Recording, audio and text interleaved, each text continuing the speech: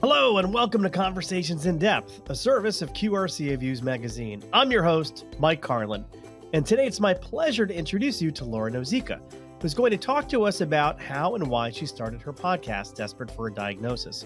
Before I do, though, I just wanted to share why we were so eager to cover podcasting on a podcast.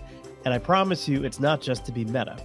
It's actually an interesting area of interest for me.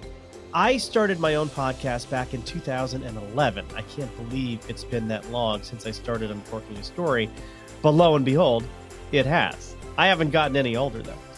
And that was around the time when I was just breaking out of working for an agency and going out on my own as an independent moderator for the first time anyway. And I thought it would be a great way, having a podcast would be a great way to showcase my moderating skills to prospective clients. They always seem to want a tape. They always used to say, and maybe some of you remember this, I'm sure some of you remember this, hey, can I see a tape of your work? I mean, how many VHS tapes do you have in your basement of old work? I still have a bunch in a box, and my wife keeps saying, hey, Mike, do you want all these tapes? Now, look, I don't have anything to play them on anymore. But yeah, I want those tapes. You never know. I mean, those are collector's items. They might wind up in the Mike Carlin Museum someday. I don't know. But anyway, we did get tapes back in those days. And it's funny. I mean, DVDs were a thing in 2011. But I digress.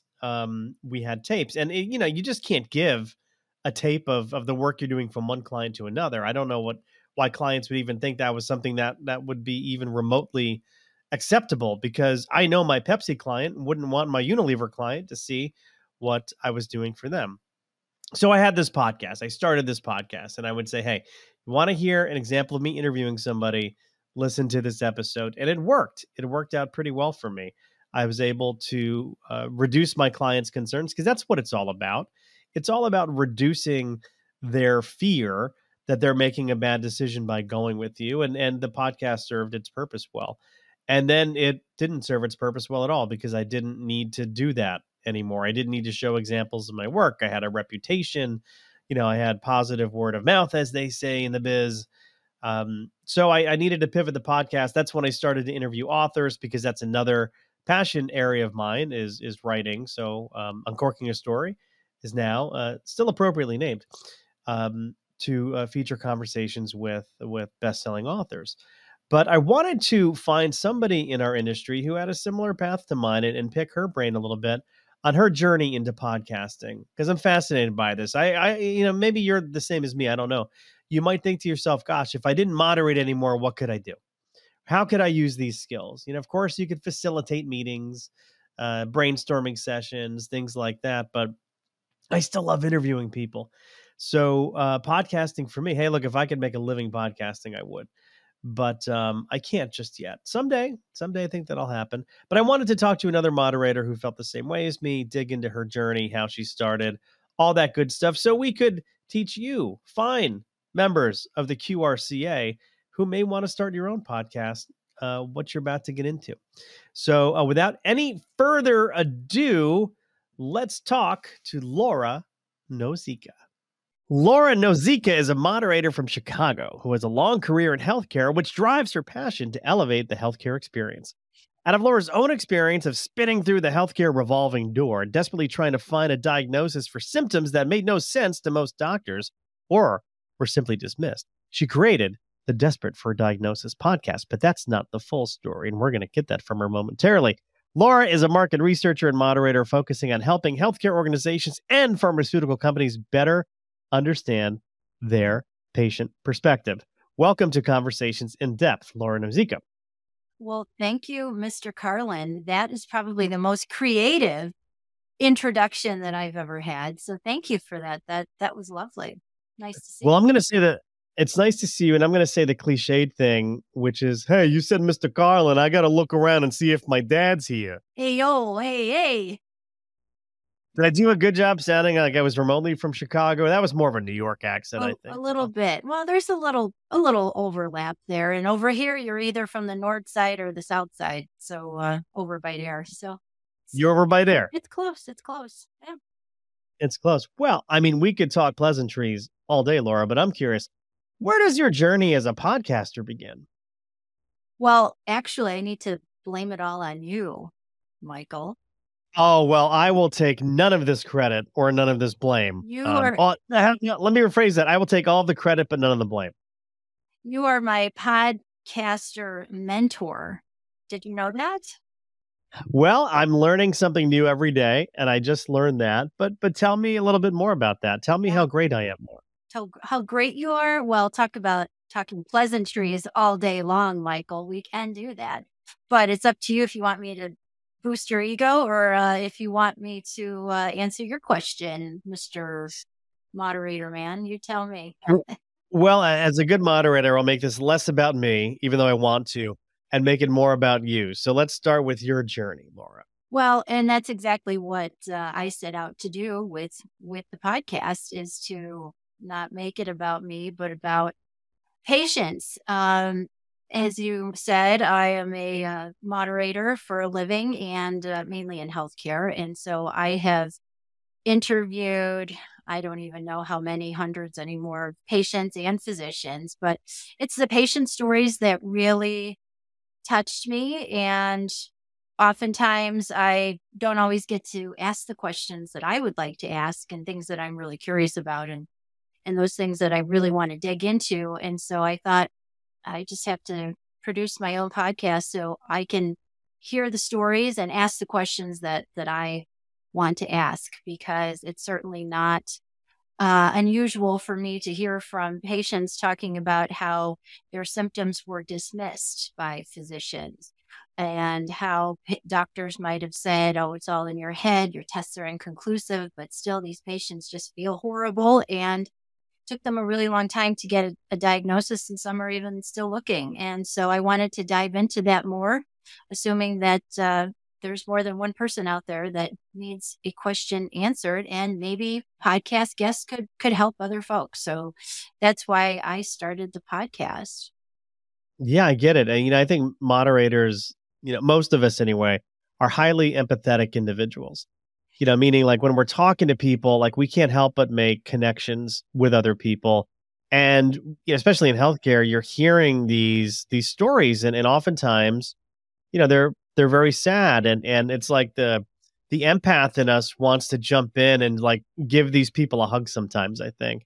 It's And we just want to let them know that they're being heard. Of course, if we get too touchy feely, those people in the back room or the virtual back room are going to be like, hey, can you get to the next section of the discussion guide and maybe not have the therapy session that you're going down yeah. in the room.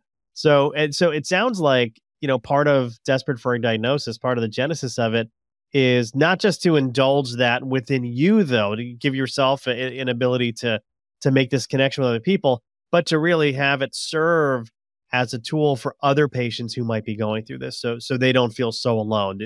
Do I understand that correctly? You got it. You got it, Mike. Yeah, because I'm always more curious about these people than I'm given time for in an interview. And certainly, as you know, we have objectives that we need to fill. There's a reason that this market research is being conducted, but I wanted to go beyond the market research and those objectives to allow patients to really tell their stories. And they want to tell their stories and they want to help. They want to help other people find treatments and diagnosis and just let other patients know that they're not the only ones who are having this difficulty in this journey, as I refer to as the healthcare revolving door for a lot of people. And so that curiosity that we moderators tend to have, be it healthcare or ice cream products or cable or financial services, whatever it might be, we still are always looking for more. So I wanted to give an opportunity to patients to tell their story, help others, but it's also certainly is not a one-sided podcast from the patient perspective. I certainly have had opportunity to interview physicians as well, and that'll be the goal for 2024 to have some other healthcare professionals on to talk about their perspectives. As I like to say, I like to cover off both sides of the bedside. Oh, that sounds nice. Both sides of the bedside. And it sounds like you might have a nice bedside manner, Laura. I'm just going to point that out. I do try, but that's what we moderators do to make sure that we make people comfortable right off the bat and build rapport in a really short amount of time. And so there are some patients that have really stuck with me from a moderator standpoint, but certainly through the podcast that I started back in May, and these stories have really stuck with me. And there have been patients that I've actually thought about months after I had interviewed them because their stories were so powerful and unfortunately sad. And sometimes it's hard to shake that off, but some of them really, really stick with me. So you mentioned starting the podcast back in May. Is that when you first had the idea for the podcast, or what's the lead up time getting to May? When, in other words, when did you first have this idea, hey, I want to start a podcast, to when did you actually launch?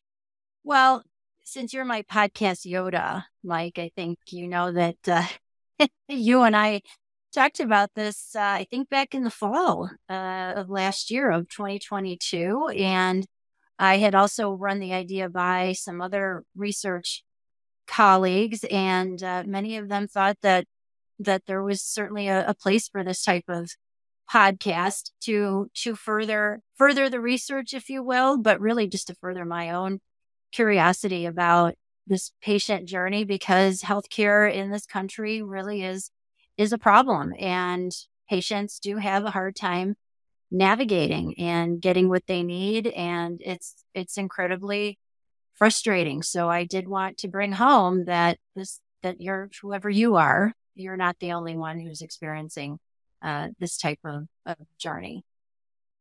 Now, I think about like all the moderators I know. I know a couple, one or two.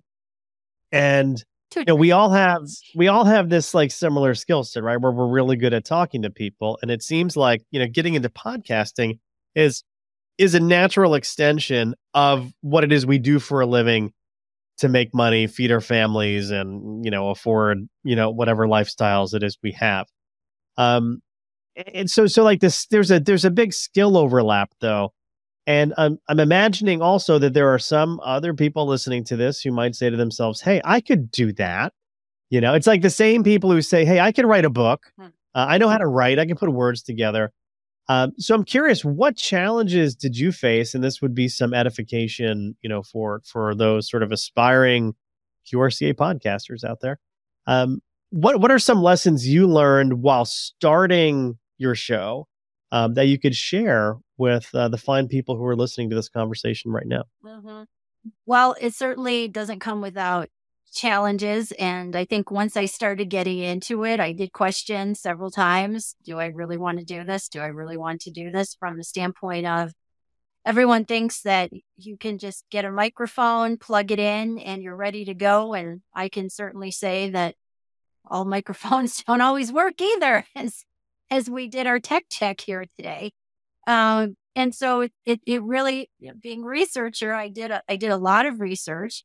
I probably over researched and probably overthought the whole thing. And at some point in time, I just said, you just got to go and build it while you fly. So it'll never be 100% fully baked. It has evolved even since May, but certainly from learning what equipment, what platform to use, trying to understand the cost behind all of it. So there's the cost of the equipment, there's the cost of all these platforms, and it's not just, say, whether you decide to use Zoom or Squadcast or Riverside or any of those other ones. I did a lot of research into that. There's the editing, and so then that's, I think, where people get really challenged by, I've got all these recordings, now what do I do with it? And so that was a whole nother learning curve of 2 a.m. nights trying to get it right and figure it out. And some things had to be re-recorded. And how do you record an intro and an outro? And then how do you mash all that together? And how do you produce the video versus the audio? And it really was a high learning curve, and I'm still learning, and it's not perfect. And like I said, it's evolving, and even down to things like podcast cover artwork and how to get it on all the platforms. So, and I don't even know all the lingo, but I just did it because it was either, shut it down completely or just go. So I just decided to just go. And then of course there's trying to find people to be guests on the podcast. So that there's that whole other level of effort and production. I mean, so it's not, in other words, it's not just a plug and play thing. It's not like you're going to get go to the store, go to Best Buy, get a USB microphone and then just plug it in and then start interviewing people. There's a lot to consider. There's pre-production, there's production, there's post-production. I think what's going to scare most people, honestly, is post-production. That notion of, hey, I've got these interviews recorded now. How do I do that intro? How do I do that outro? Do I even plan for commercial breaks if I want to monetize this somehow commercially? What happens when the audio levels between my guest and myself are different? I mean, there's nothing more annoying than listening to a podcast where you can hear the host really clearly, but the guest seems like they're, a mile away. Right. And then, especially if you're like me and you listen to your podcast when you're running, it's like, or you're exercising or in your car, you're constantly fiddling with the volume to try and hear what's being said. So there is a lot to consider when putting together a podcast, especially if you want to attract a sizable audience to make your show worth it. And by worth it, I mean to make sure that you're getting the exposure to the people you want to get the exposure to, as well as building that audience. So again, if you do want to monetize it someday, you've got to do that with, a sizable number of people. Yeah. So it's not just, there was a lot, in other words, there's a lot of learning by doing. That there is, and there should be zero expectation to make a penny. You'll be spending pennies and hundreds of dollars initially. I hate to say it, depending on what kind of equipment you get, what platforms you subscribe to. Everything's an app and a monthly subscription or annual subscription, etc. And so there is certainly some level of commitment to it all. At this point, I have no expectations, again, of monetizing anything. It's really a matter of getting the stories out there and certainly having potential clients see Laura in action. And because that, those interviews are owned by the client. I don't own those. And so those certainly aren't opportunities for me to show my skill and my style, etc. So it's certainly secondary to getting out the story. But there's again, there's no expectation about making money. Even my mother will say, so you're going to make money at this?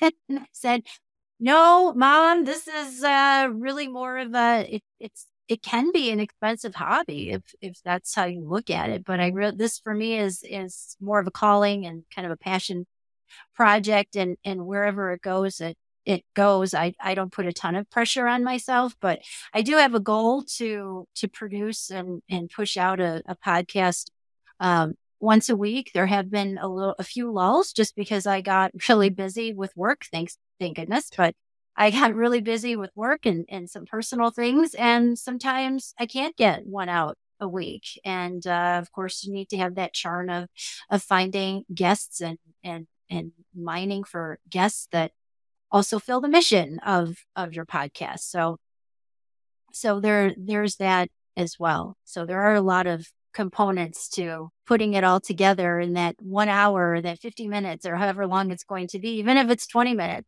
And there's so many other aspects to producing the show and different angles, which actually I enjoy doing. So I'm still willing to keep pushing and exploring these other aspects of podcasting. So I do want to just go back to a few things you said. And I think one of the things you said was really important, which is, hey, don't necessarily go into this thinking you're going to make a ton of money doing it. Totally. I tell the same thing to authors, right? Yeah. Don't write a book thinking you're going to get rich, because that just will not happen. That is like one out of a million authors are going to like really make a decent living by writing books for a living. Most of us cannot afford our lives and lifestyles just by writing books. Same thing I think is true for podcasters. So don't go into it thinking, okay, this is going to help me replace my moderating income, because that's not going to happen. Exactly. I don't want to bring anyone down here, but just to have it as a passion project and to do it for, to follow your own interest, to help other people, I think is a valiant and sort of selfless way to think about it. It's almost a way of giving back to other people, and I think that's reason enough to do a show like the show you do. But I do want to challenge you on something, because I know the first video you put out, and I know you posted about your first episode on LinkedIn, you put it up on YouTube. You actually did wind up getting some good numbers on your very first episode. And I know it was sort of a very, it was a very emotional episode. It was somebody that we both know in the market research industry. Yep. Oh, I think we met at a Quirks conference, if I'm not mistaken. At Quirks in Chicago. But I mean, tell me, can you just share like what like that first episode did numbers wise? Yeah. So just from a YouTube perspective, I think that first episode, I think at this point, again, that was in May, I think there's about 1,200 views on that one. And it just, it blew me away. Now, I don't know if that was beginner's luck or what, but that's just the thing. Not all of them will reap the same amount of interest or views or downloads or listens, et cetera. And that's a whole other thing too. There's this whole level of analytics that's available, and you can either take it super seriously or take it with a grain of salt, whatever. Just the fact that it got so much traction, and certainly the topic was, yes, very emotional. And my first guest is highly well known and loved in the market research arena. And so, that certainly worked to my advantage, but it was such an important story and because I felt what he had to say and was so passionate about it, because it was in reference to his son in really a life or death situation that he was in. And I wanted to help him get that story out. And so that just was a catalyst to keep going, to think, well, who else can I help? What's the next thing? And so depends on what really drives you. So for me, it was, okay, what else is out there? Who else has a story? Who else has advice to give to other people who are in a healthcare situation?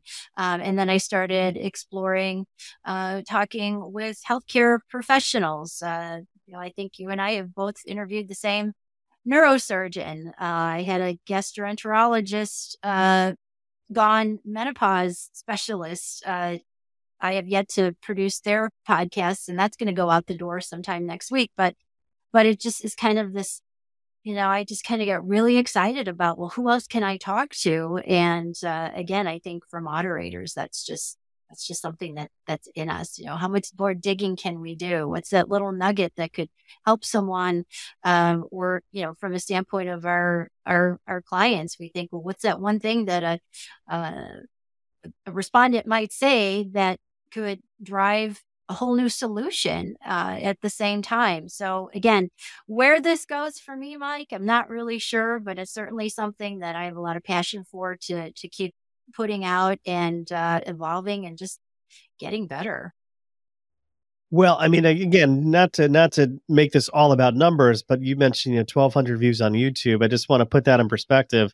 For a brand new channel, for a first episode, for an hour plus long interview, 1,200 views is pretty amazing. So I think that's something you should be very proud of. And that starts getting you some subscribers. And, unfortunately on YouTube, you need at least 1,000 subscribers and X amount of hours of viewing every month to make a little, a little cash from YouTube.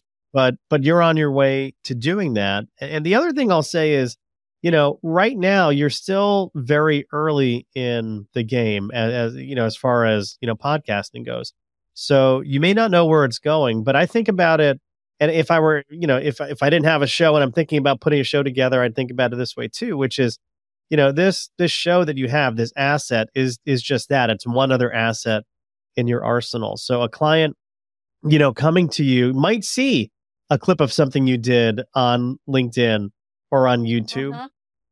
And they might say, hey, you know what? I'd like to maybe consider, getting a bid from this person. Now, that may not have happened yet, but you're still very early on in the game for that. It's also a tool you can use for your own personal marketing.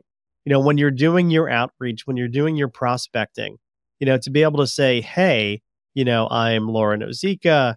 I am a healthcare moderator, among other things. Here is kind of here's my pitch to you. And then, hey, if you want to know more, check out my YouTube channel, Desperate for a Diagnosis. And it's just something else. And if somebody's trying to decide between you and someone else, hey, this person's a known commodity. I've seen their work. That's how I started my show back in 2011. I had, when I first went out on my own after leaving an agency, I had clients or prospective clients say, hey, look, you sound good on paper, but we'd like to see an example of your work. So send me a tape. And I was joking before, before this call that, hey, we used to have tapes, there were VHS tapes. Right. But you can't just do that. Right. And you mentioned it before, you can't just share work you did for, one client to work you did with another. So I started sending people to the podcast and for me, that worked. Now there were fewer podcasts in 2011 than there are in 2023, but I do think the technique works as well. And now with a lot of AI out there that helps us with, finding video clips and putting together our shorts, as they call them in the biz, in the industry, on the socials, as the kids say. It is, our marketing can only get better and better from there. Yeah. Yeah. It definitely is, like you said, it's not just a plug and play by any means, but there have been plenty of times where clients have said, do you have anything that you could show me in terms of you in action, et cetera? And I think the only videos I have are of the capstone class or capstone, I don't even know how to explain it, capstone exercise, if you will, of moderating a focus group when I went to Burke Institute, which is where I took 2 rounds of moderator training. And then you fly, and you've got 55 minutes with a group that they recruited on whatever topic you elected to create your guide around, et cetera. And you go. And so they videoed that, and then that was used as your critique, et cetera. But that's really all I have. And now, since I'm out of Burke, I don't know, 7-8 years now, those are a little old. They look a little fuzzy at this point too. Older production techniques back then. And it's just nice to be able to say, well, I have a podcast. And what's been great about it too is that it's been a conversation starter. I kind of like to put it on the level of, like, my other hobby, as you know, is ballroom dance. And so I could talk about when I wasn't working for myself, when I was in corporate America, and I'd be at some networking thing, and I would say, oh, I'm Laura Nozica. I work for XYZ healthcare system, or whatever healthcare organization I was working for. Oh, and something I do for fun is ballroom dance. I got everyone's attention on ballroom dance. No one really cared what I did for a living. So now when I say I have a podcast, I get, people kind of stop and say, and tell me more. They're moderating me because they want to learn more. So it's just been interesting. Or people who have maybe never engaged in any of my posts about the podcast, whether it's been on LinkedIn or Facebook, et cetera, they've come right out and said, oh, I see you have a podcast. So it's kind of interesting on who's watching you, but you may not know. So, well, I think the only logical next step for you is to create a podcast on ballroom dancing. Because I think that would be money, as Vince Vaughn would say in Swingers. That would be money. A podcast, and it's an audio only podcast. So you don't see anybody dancing. It's just two people describing dancing on the podcast, like an audio story about people ballroom dancing. Well, and there are stories, and there's plenty of drama, and it's definitely a real thing. But it has been nice in terms of meeting new clients, because if you are able to get out to the conferences, it's great. But some of us independents at times don't always have the budget to get out there and shake hands, rub elbows, however you like to reference that. But it's nice to be able then to it's nice. Wine and dine. That's right. That's right. It's nice to be able to then kind of, again, show who you are in action. It's not just some Zoom meeting. You've got that as kind of one more tool in the toolkit, as you said, in terms of marketing. I want to go back to your days pre-podcast, because I think the podcast is just one example of how innovative you are as a thinker, and I've always considered you to be like a hustler, because you're always thinking of different angles for things. And I mean hustler in a good way, not in like there's a time and place for everything, Mike. Come on. Oh boy. So, but I mean, can you give a little backstory as to how you fell into moderating in the first place? Because you didn't come out of, Riva or Burke as a, 20, 30-year-old, et cetera.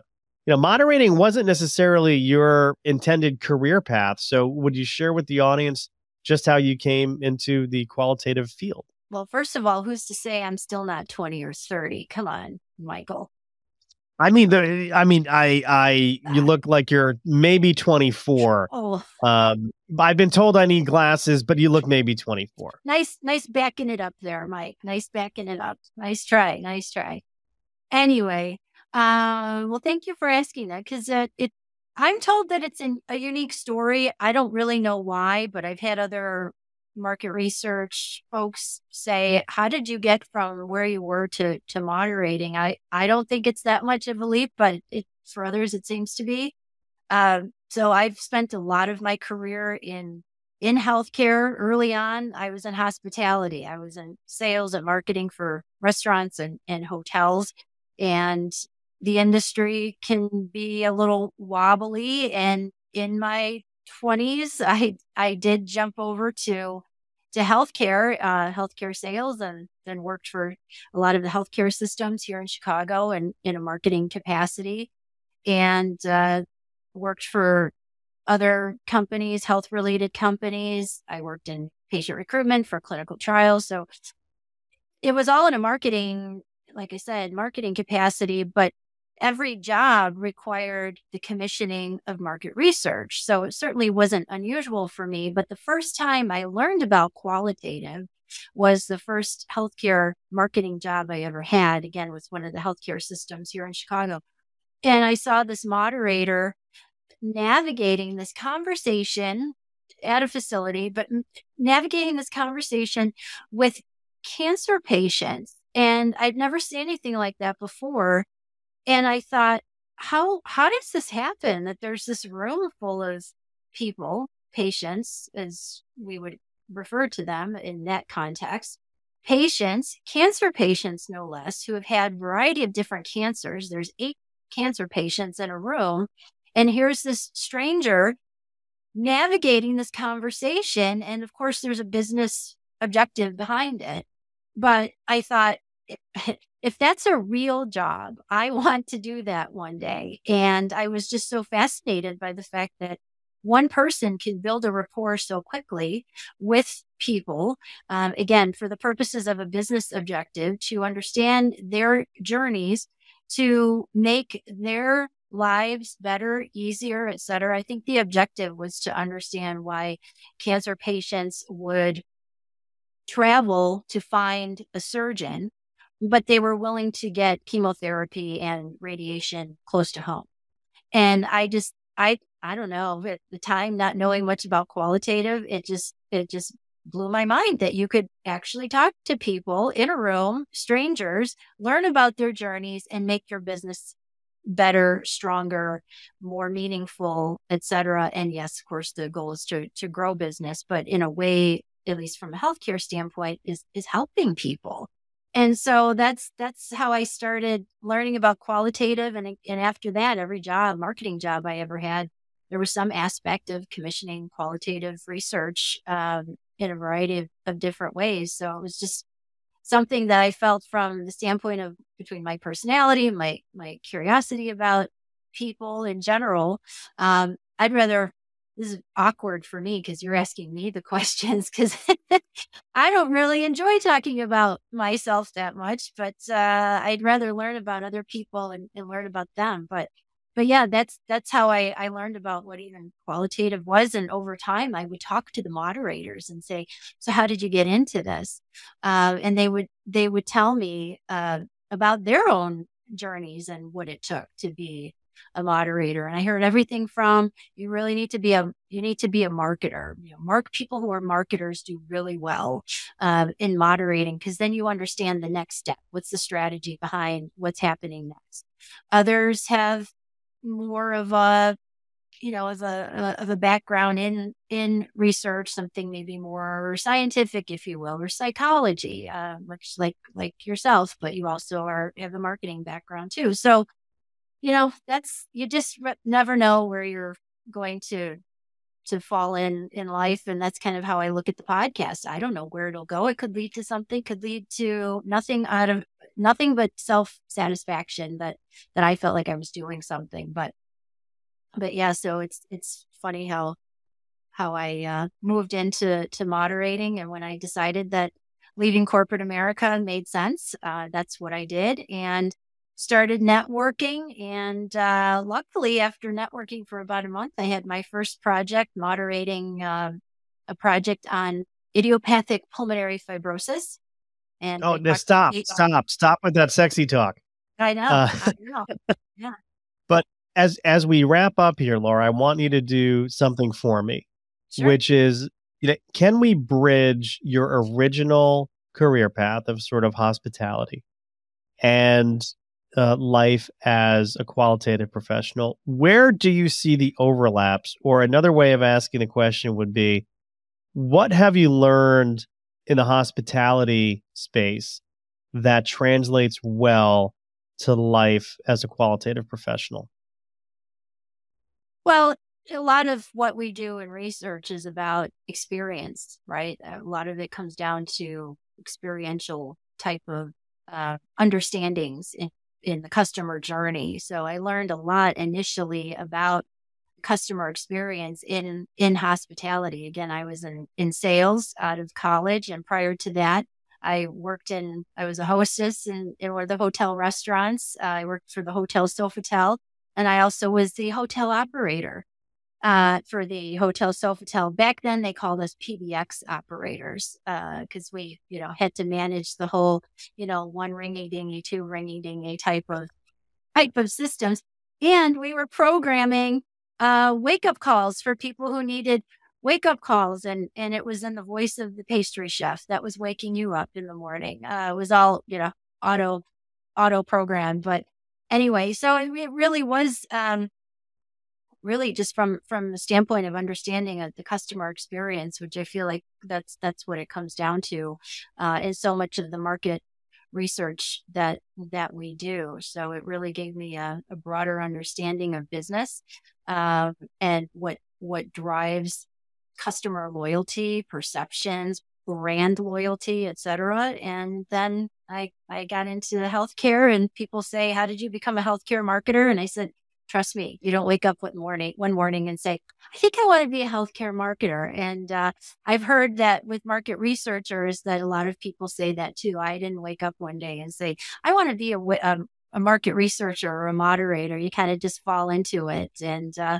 that's how it happened. That's my story.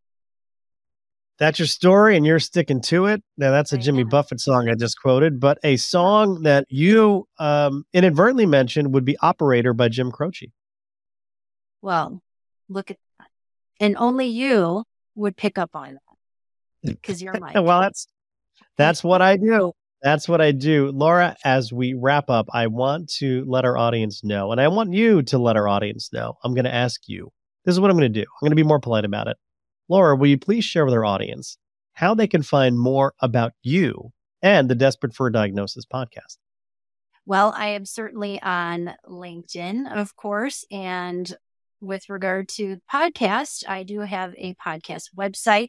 That was a whole nother thing, trying to figure out podcast website and how that whole thing works. But it's www.desperateforadiagnosis.com, or I could be reached at Laura Marie at desperateforadiagnosis.com if anyone's interested in asking any questions, or if you have a story, I'd love to hear your story as well.